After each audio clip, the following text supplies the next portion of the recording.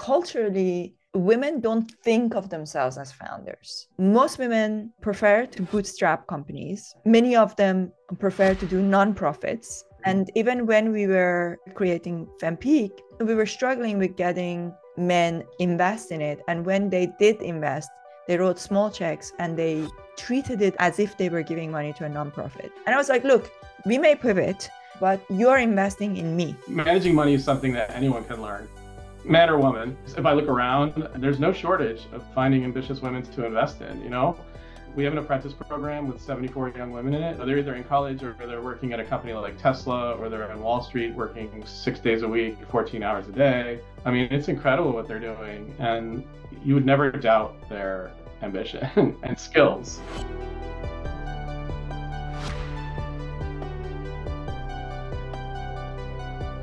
Hello, I'm Somi Aryan. I'm a tech philosopher and the founder of Impeak. My guest on today's podcast is Rajiv Kapoor from Chai Ventures, a female-focused venture firm in New York City. I have a lot to say about Rajiv.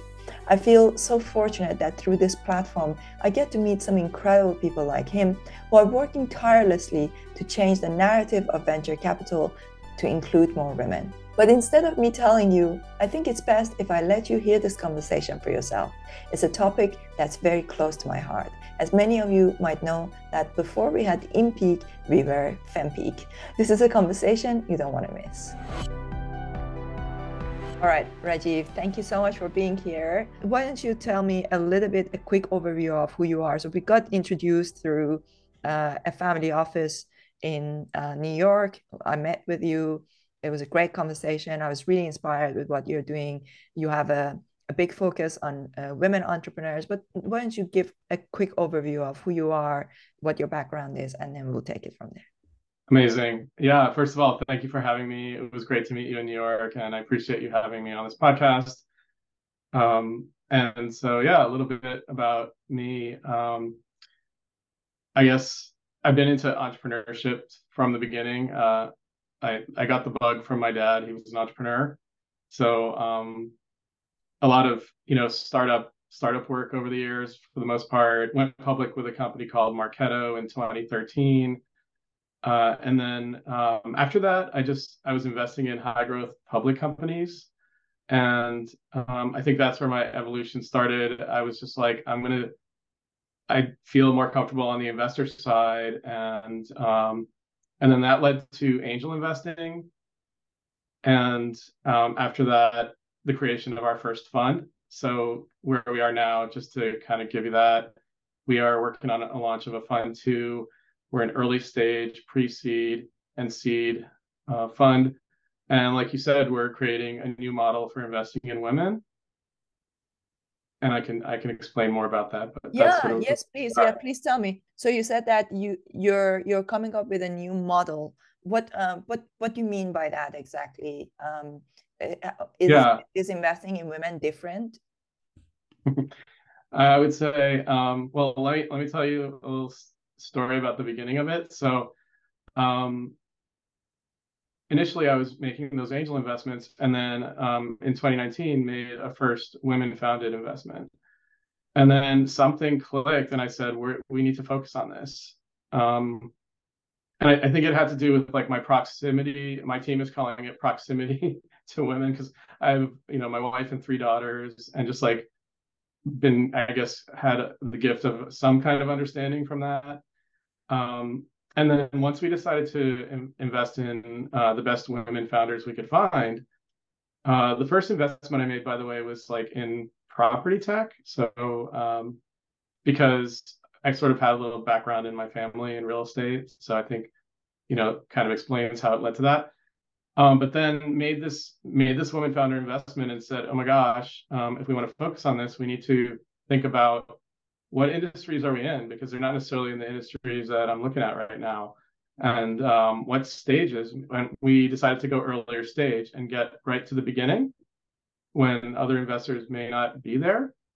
And then we opened up. So as I said, we opened up industries to new industries. That's sort of, and eventually we evolved into our current thesis, which is wellness, human connection, and health.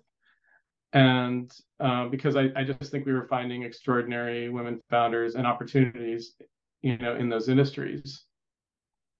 And then geographically as well. So we ended up with a portfolio that's West Coast US, for the most part, West Coast, East Coast, and then London, because I happen to have a European wife and we were just going to Europe a lot.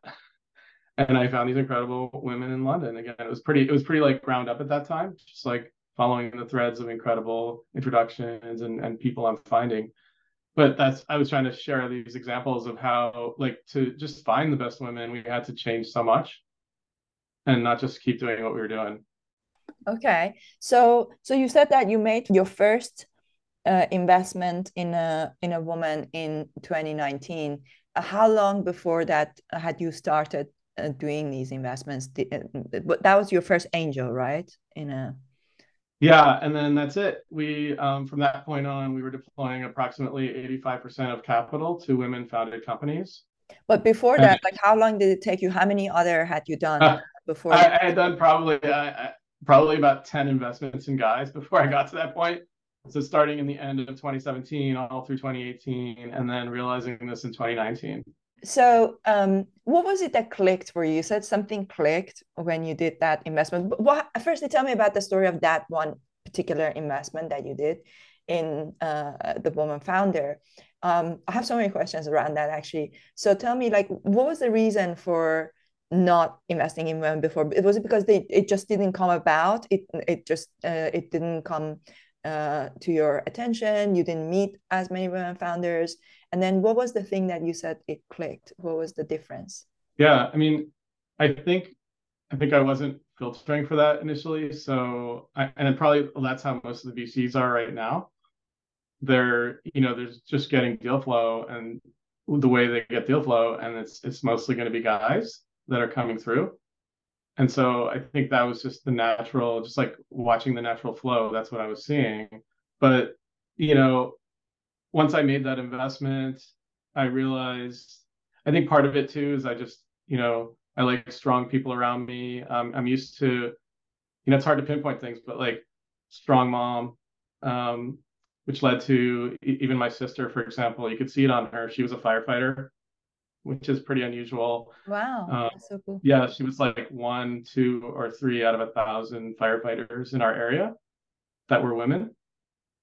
Um, so I think that was part of it as well, and just realizing and being open and listening to the opportunities that maybe others weren't looking for. But then after that, it became more active. It was like, okay, I went to a dinner, I went to an investment dinner. I started getting invited to these, industry dinners, things like that.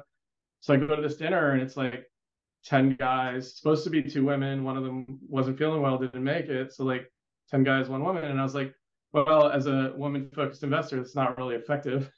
so so then I had to change up like what I'm even attending and who I'm talking to. That's interesting. So, is it true? I mean, I've been told this many times. First of all, I was telling you earlier that sometimes I get asked if I have a male co-founder, which Yeah. which reminds me of like in the old times where you needed a man to have like a bank account or something. So I suppose people still have that mentality to some degree. But the question I had was, a lot of people say women are less ambitious or less risk taking. What has been your observation in that sense? Is there any level of truth to that? I mean, it's kind of a generalization, but at the same time, I do think probably if you looked at the statistics on it, like I'll tell you a story. There's one founder I have in our portfolio. Her name's Amy Williams. She's based out of London. Her company is called Good Loop. When I met her, she was on stage, thought leader, talking about data, how to protect data, and her company converts advertising dollars into donations. So it's a really cool model that has generated millions of donations so far, just in the early stages. And we had a meeting in New York a couple of years ago, and I was like, you can step on the gas more. And she was like, Yeah, I know, but like I need to make sure that I have like X amount of runway and like protect the business and this and that. And I was like, wow. And she's, I don't ask founder's age, but she was pretty young. So I was like, that's pretty astute to be thinking about all that. Um, and so I do think there probably, are more women that think that way. And like because of that, they do have safer businesses in a way and gives them higher chance of success. Yeah, no, I agree with you. I mean, when I think about our business, the way that I've stretched, we went through three different pivots because at first we started, this was actually not called InPeak, it was called FemPeak. And we were focusing more on bringing more women into business and technology. We realized that was too small. We couldn't get enough women interested in building businesses. So it wasn't enough for me to like make a SaaS, kind of type of business, right? So then we pivoted to Web3 when Web3 was like at the peak. Everybody was excited about it. It's like, oh yeah, this is the next big thing, and we're gonna make a Web3 LinkedIn, because I've always wanted to build a social network of some sort. And that was very promising at first, but then we had to pivot again because Web3 went down and FTX happened, all that stuff, right? So, oh my God, if you look at how we stretched our runway, like this little kind of runway that we got from the beginning, and we're still going, and it's like now we've built a whole new business model. We've just started monetizing this new one, and we are actually not far from breaking even. Honestly, I think that most people would have given up and they would have run out of money. So although of course I'm quite lucky that I have another successful business and we have been able to, I don't run that one myself, so I work 100% on InPeak, but I built that one in a way that it runs without me. So to be Mm, honest, I could easily retire if it was like a matter of not not being ambitious. I could easily retire on my other business. It generates enough money that pays for my life. I can go on holidays. I can have a nice life and buy designer handbags. Like I could do that, right? But instead, I decided to build this one.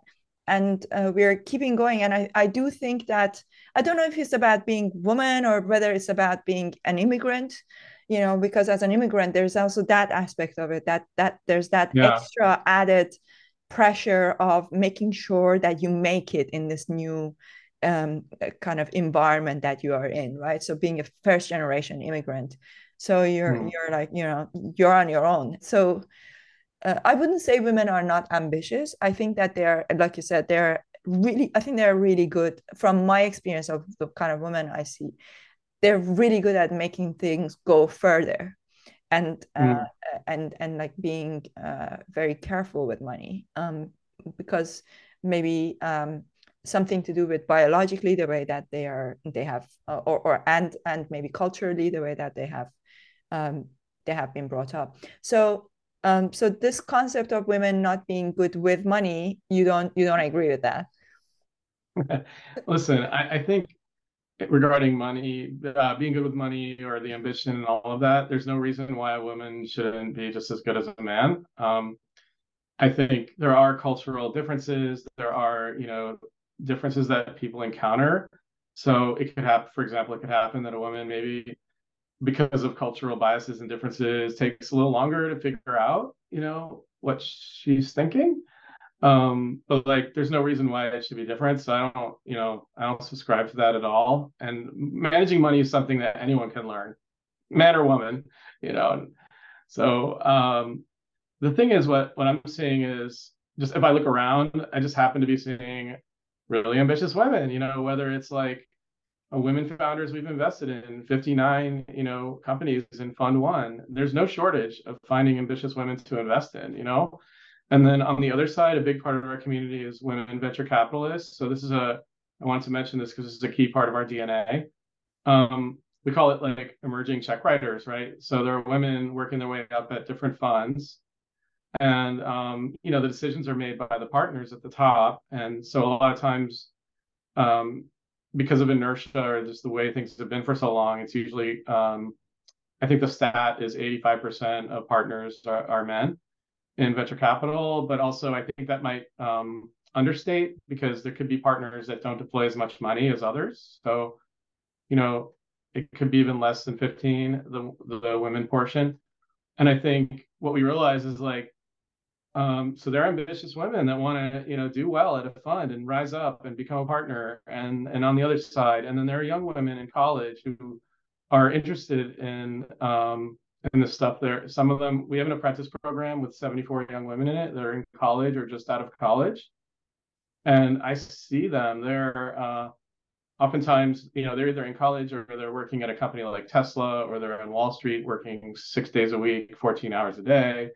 I mean, it's incredible what they're doing, and you would never doubt their ambition, you know, and skills. You would never doubt their skills either. And so I think, like, one interesting story I want to tell you is like, there's a woman in our, more on the venture capital side. She was in our program where, so what we do is we have peer support.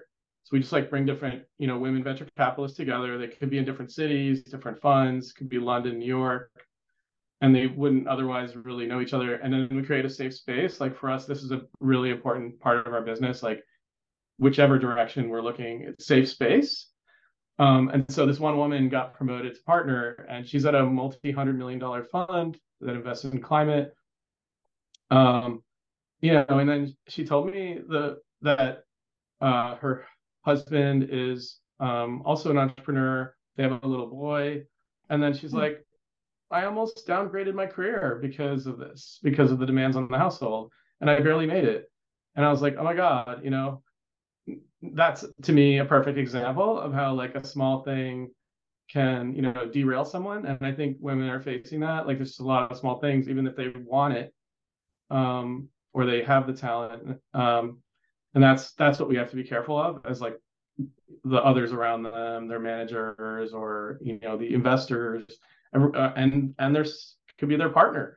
Because like what happened in that story is her partner said, no, you're doing this. She got that support from her spouse, and she did it, you know. That's such a great story. I had actually made a note to talk about children because that's a really big part of this. Because often people forget that women are the ones that actually are bearing the child, you know. Yeah. So I often, so I decided not to have children, and the story of childless women is a whole other, and that's even that term, right? Like people refer to you as childless, like, you know, like there's something wrong with you, like, you know, like it's like hairless, you know, or like something else, like, you know. But I laugh at it. It's fine. It is what it is. But the decision that often people have to make, like in my case, I highly agree with you with what you said about it can take longer for women. I definitely agree with that, because if you're a woman, it takes longer. If you're an immigrant, it takes even longer. In my case, I had to wait for about 11 years to get a British citizenship before I could even start a business. So, so I came here when I was 23. Then I had to wait for another 11 years. Then I built my first business, learned about entrepreneurship, building business, you know, money management. Then I was like, okay, now I'm ready to do a tech platform and go and raise money and like build something bigger. Because as you know, there's a big difference between bootstrapping and building something that's venture based. So so all of those things, it takes a lot longer because women don't have the right networks, they don't have the right education. You talked about learning, you know, and initially when we were building FemPeak instead of Impeak, we were thinking that we were gonna bring that network and learning to women. But we found it very hard, because when a network is called a women network, the type of people that you get in it, they are often people that don't have as much power and money. It becomes a very insular kind of network where you don't really have enough people who are writing checks, who are actually making an impact. That's why we pivoted from FemPeak to Impeak, and we were like let's make it inclusive. And that actually upset some of our investors. Specifically, one of our investors got really upset. He was like, I don't like that you're changing the mission, you're losing sight of your. And I disagree with that, because I feel like I can make a lot more impact if I have a broader network and I'm building something that's for everybody, as I'm doing that, I can really look out for Yeah. women, right? So I'd Yeah. love to hear your thoughts on that idea. Yeah, no, I totally agree with you. I think you know, there was a founder once I was meeting with, and I was talking about having a you know, a dinner. Like we'll have dinners that are like women only founders or VCs pretty often. And then she's like, you know, I collaborate with men all the time, and I'm like, that's good. You know, so I think the thing is like thinking about like our fund and like it being, you know, women first, or we kind of think about each part of the business and like what's the role of men instead of like just saying this is all women, right? So in terms of deploying capital into founders, yes, it's going to be mostly or all into women founded teams. Yeah, there could be a guy co-founder, by the way, on that team. And and I think, you know, the role of men as allies, I think about that a lot, you know, sponsors, allies. So I think it's like it's a mix, right? So I think sometimes it's good to have a you know, a women only group or a women friendly space, and then, you know, the next day the woman turns around and has to reach out beyond, right? So they can take that safe space, get some help, figure things out, make themselves stronger, and then they do need to go out and interact, you know, with the rest of the world. It still is a fact that most LP money, as I mentioned before, most of the checks are being written by men. So then you go out and engage with them as well, right? And by the way, I think there are men who are more supportive. So finding, you know, what I tend to find is that in our community, because we have this incredible community, right, where we have dinners, events, gatherings in different cities, and it's really focused on these incredible women. But then when they invite someone, you know, that's probably a supporter. So kind of being open to that, right? They know who to invite. They know who's really there for them. Yeah, that's really cool. So tell me a little bit more about the children thing. I really want to unpack that a little bit. Um, have you seen cases where having children will have impacted um, a founder, maybe in a positively, negatively? But talk a little bit about from where you stand. What are you Yeah, observing about the impact? yeah. I mean, I kind of thought about this over the years, and I feel that it's kind of something that it's really the founder's business, if that makes sense. Like, so it's not something we as investors should really be factoring into our decisions. So I've seen founders bring their baby to work. I'm sure there are challenges, but I'm sure guys have challenges and women have challenges, and there's lots of challenges to deal with. So I just believe that you know, women and also their spouses and their families. I mean, I do believe in like Reshma Sajani is out there advocating for moms. If you look at her, she's well known for Girls Who Code. So I agree that that should be advocated for, and there's probably massive policy changes that need to be changed. But then for for my angle of where I stand, I mean, there's a story where one friend of mine was asking about a woman founder and saying, "Hey, she's not really responsive, not very responsive right now. Do you know why that might be?" And I knew she had a baby recently. And then I thought about it really hard, and I was like, "What do I say to this question?" And my answer was, "No, I don't know any reason because that wouldn't be a reason. She's a good founder, and she'll solve it however." And so I'm not gonna, you know, judge that. Yeah, absolutely. It does make sense to me. How many more investors, VCs, do you know similar to yourself that are on this mission and are investing primarily Well, on women who are men? yeah, it's interesting because in the ecosystem, obviously there are other women-focused funds. You know, I think compared to the women-focused funds, like there are definitely other funds that deploy into women founders. Um, I think our DNA of working with women at other funds is unique. I think that's the unique part of our DNA. So I feel like that makes us a little different compared to the other women-focused funds. But also, by the way, we get along really well with other funds that are kind of focused on underrepresented of other kinds. We tend to be, mission aligned, values aligned, help each other. So we can definitely help each other and do deals together as well. But I kind of want to point out that, when I went and checked, some of the funds that are pretty well known are still under 100 million in the women focused area. And so my question is, I met a top fund maybe recently, and they were deploying 20 billion a year, and so I feel like there's a gap on the in terms of scale, like how many billion-dollar funds are women first or women friendly, and I think that's what will change. It will change. There will be women focused funds that get big with the right model, and there'll be other funds that adjust to the new world and like equalize it more, because just looking again at the industry data, a lot of those large funds are deploying something along the lines of I'd say 90% or more of their capital to teams that do not have a woman founder.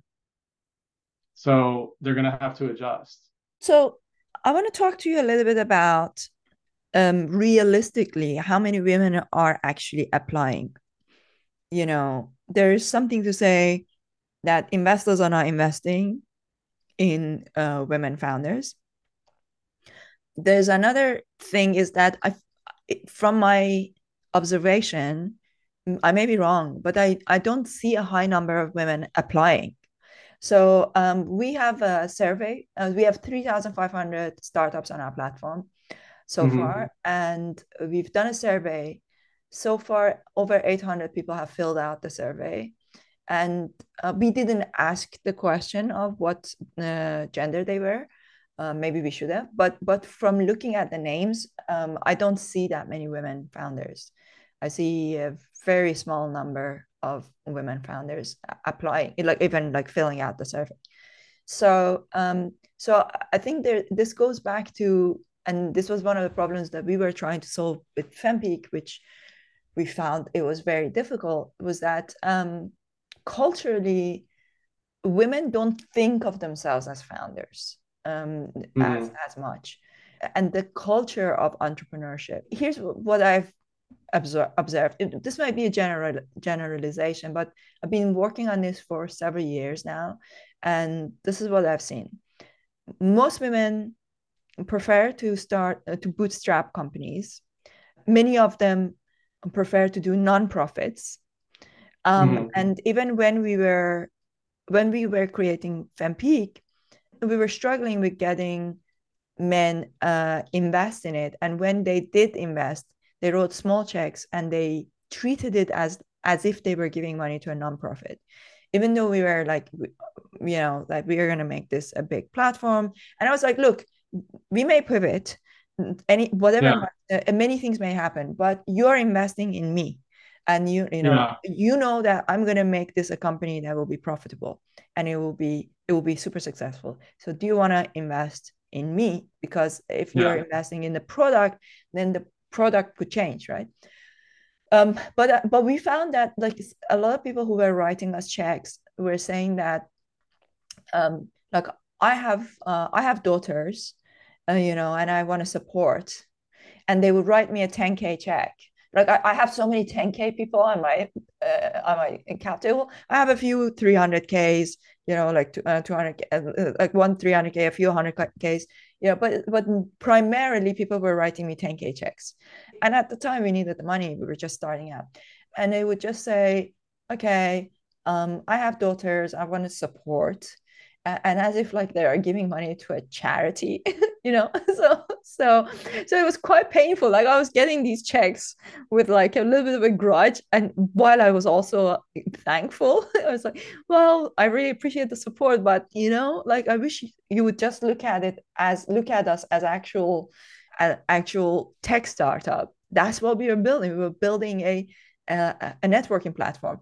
The truth is that our platform is a networking platform. It can be used for anything. It can be used for women. It can be used for Web3. It can be used. Now we're building this community of startups and VCs. And actually, other people, it's a SaaS business. Other people can create their own communities on our platform. The problem is that most of the current community networks they're kind of detached. So you would go in and it's like you're white labeling, and then all these communities are living in islands. Whereas, for example, something like Discord comes closer to the idea that we had, where we wanted to do something. But Discord doesn't have like a news feed where you can see all the different communities that you're part of. And when you get into things like Web3, community, the concept of community becomes so big with DAOs and all sorts of NFT communities, etc. It all made sense that this was an opportunity for us to build. The way we saw it was that like the future of LinkedIn, this is going to be based on communities. I think in retrospect, we were super early for that concept. So 100%, I still believe in my core that community is the future of social networking. So we are going to go from social networking to community networking. So we were super early for that, and we had to pivot from that. So then the next step was that at first we thought maybe we do it with women because women understand community, but it worked out. We weren't quite right about that because there weren't enough women that were building things in the tech space we wanted to do for women in business and technology. So we pivoted to Web3. So the point here is that the concept was very ambitious. It was probably too ambitious for the time that it was in, right? But we were still being viewed as this like little network of it's a woman entrepreneur, who is also an immigrant. Here's a 10K check. Yeah. So I'd love to hear if you have come across similar kind of stories and how women's ambition sometimes is downplayed in some ways. I'm sure it happens. So I feel like because of the imbalance on the check writer side, I think it's very difficult to understand, maybe personalities or even entire businesses that are needed. And so I think that is the big challenge for the current industry as it stands right now. And I think like even now, like we're building out our team. We have an associate, Alex, who's been on board for 2 months, and just like having her around, it's actually helpful for me, right? Like she can help me look at businesses and say, this is what it looks like from a woman's perspective. So I kind of encourage funds to make sure they have that perspective, and I think that's one step. But I understand, yeah, because the percentages are so low, it's harder for women. And so I've been talking to, and that's one of the reasons why we also write, sometimes the first check. And I hear you about the 10K check, I understand.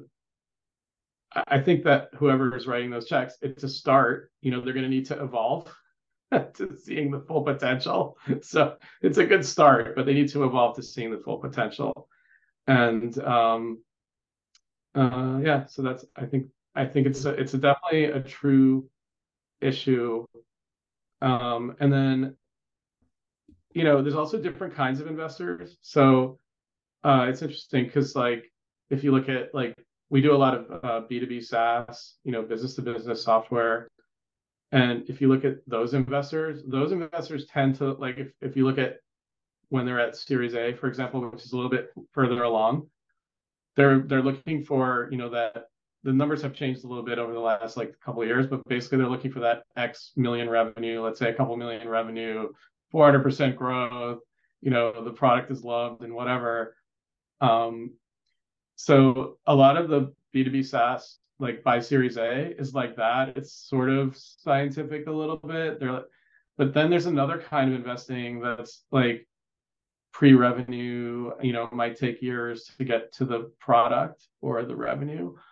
And then I think it's more theoretical, and I think that could be more of a worry for me for women, because there's no data yet. And so it's like literally what those investors are used to hearing or who they're used to hanging out with or whatever is going to carry the day a lot of times. And I think that's where some of the big problems come in right now, because probably some of the big dollars go that way too.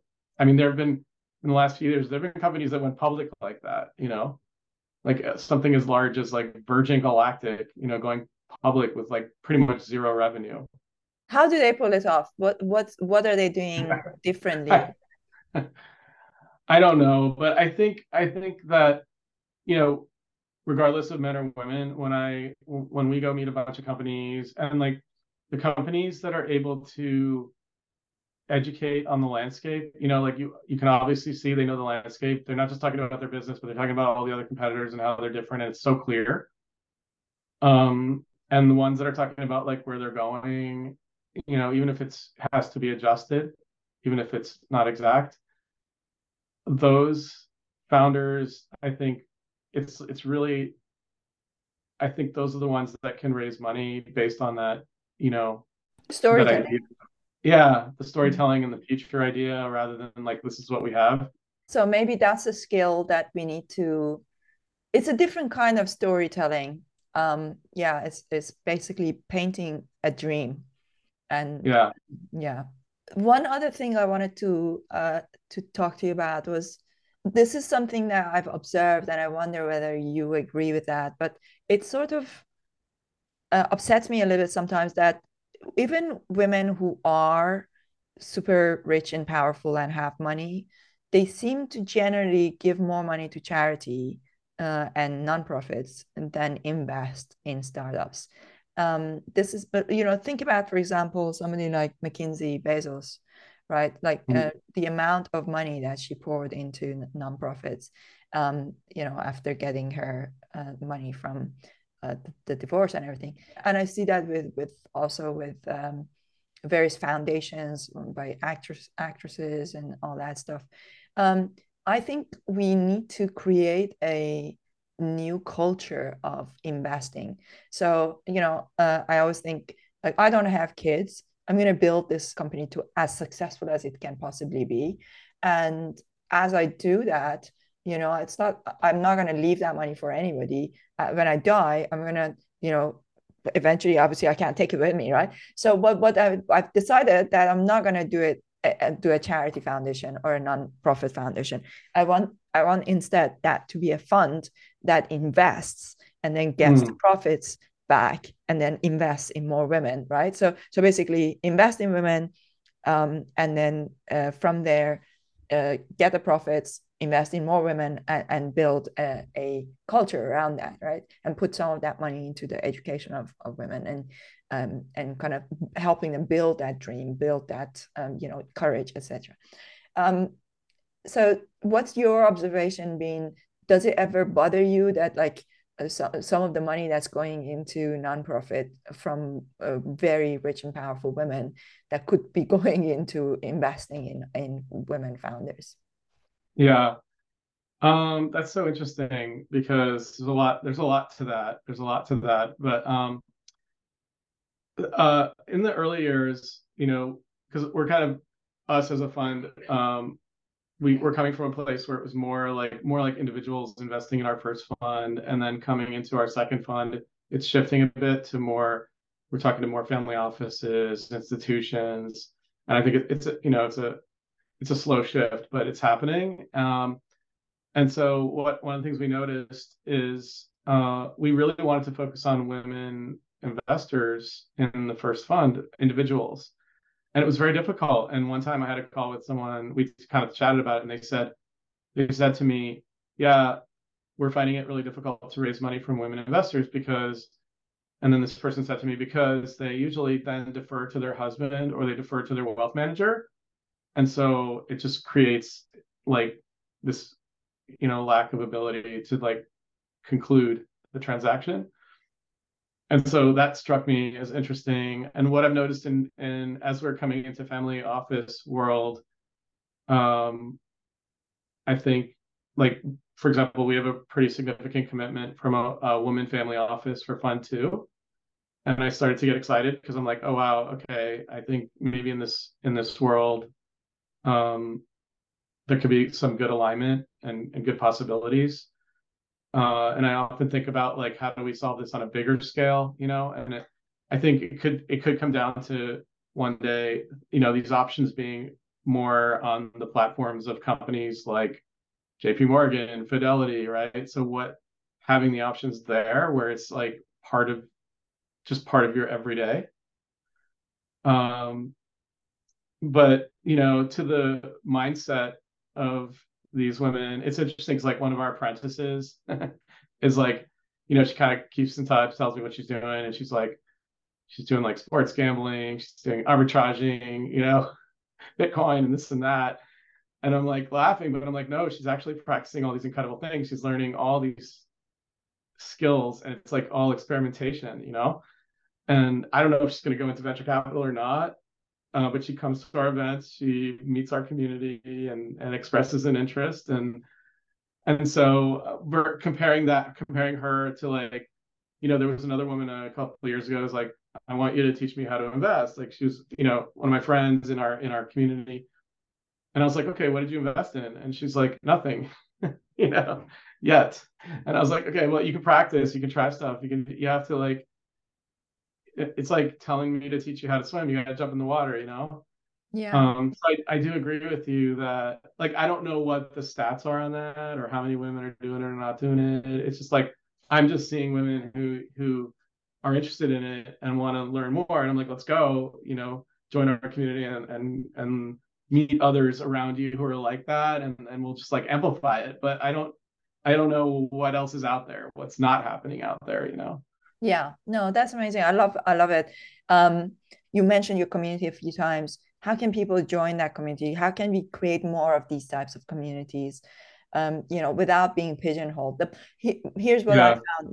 Like one of the reasons why I stopped talking about women networks so much was because I was getting so pigeonholed. So before that, Mhm.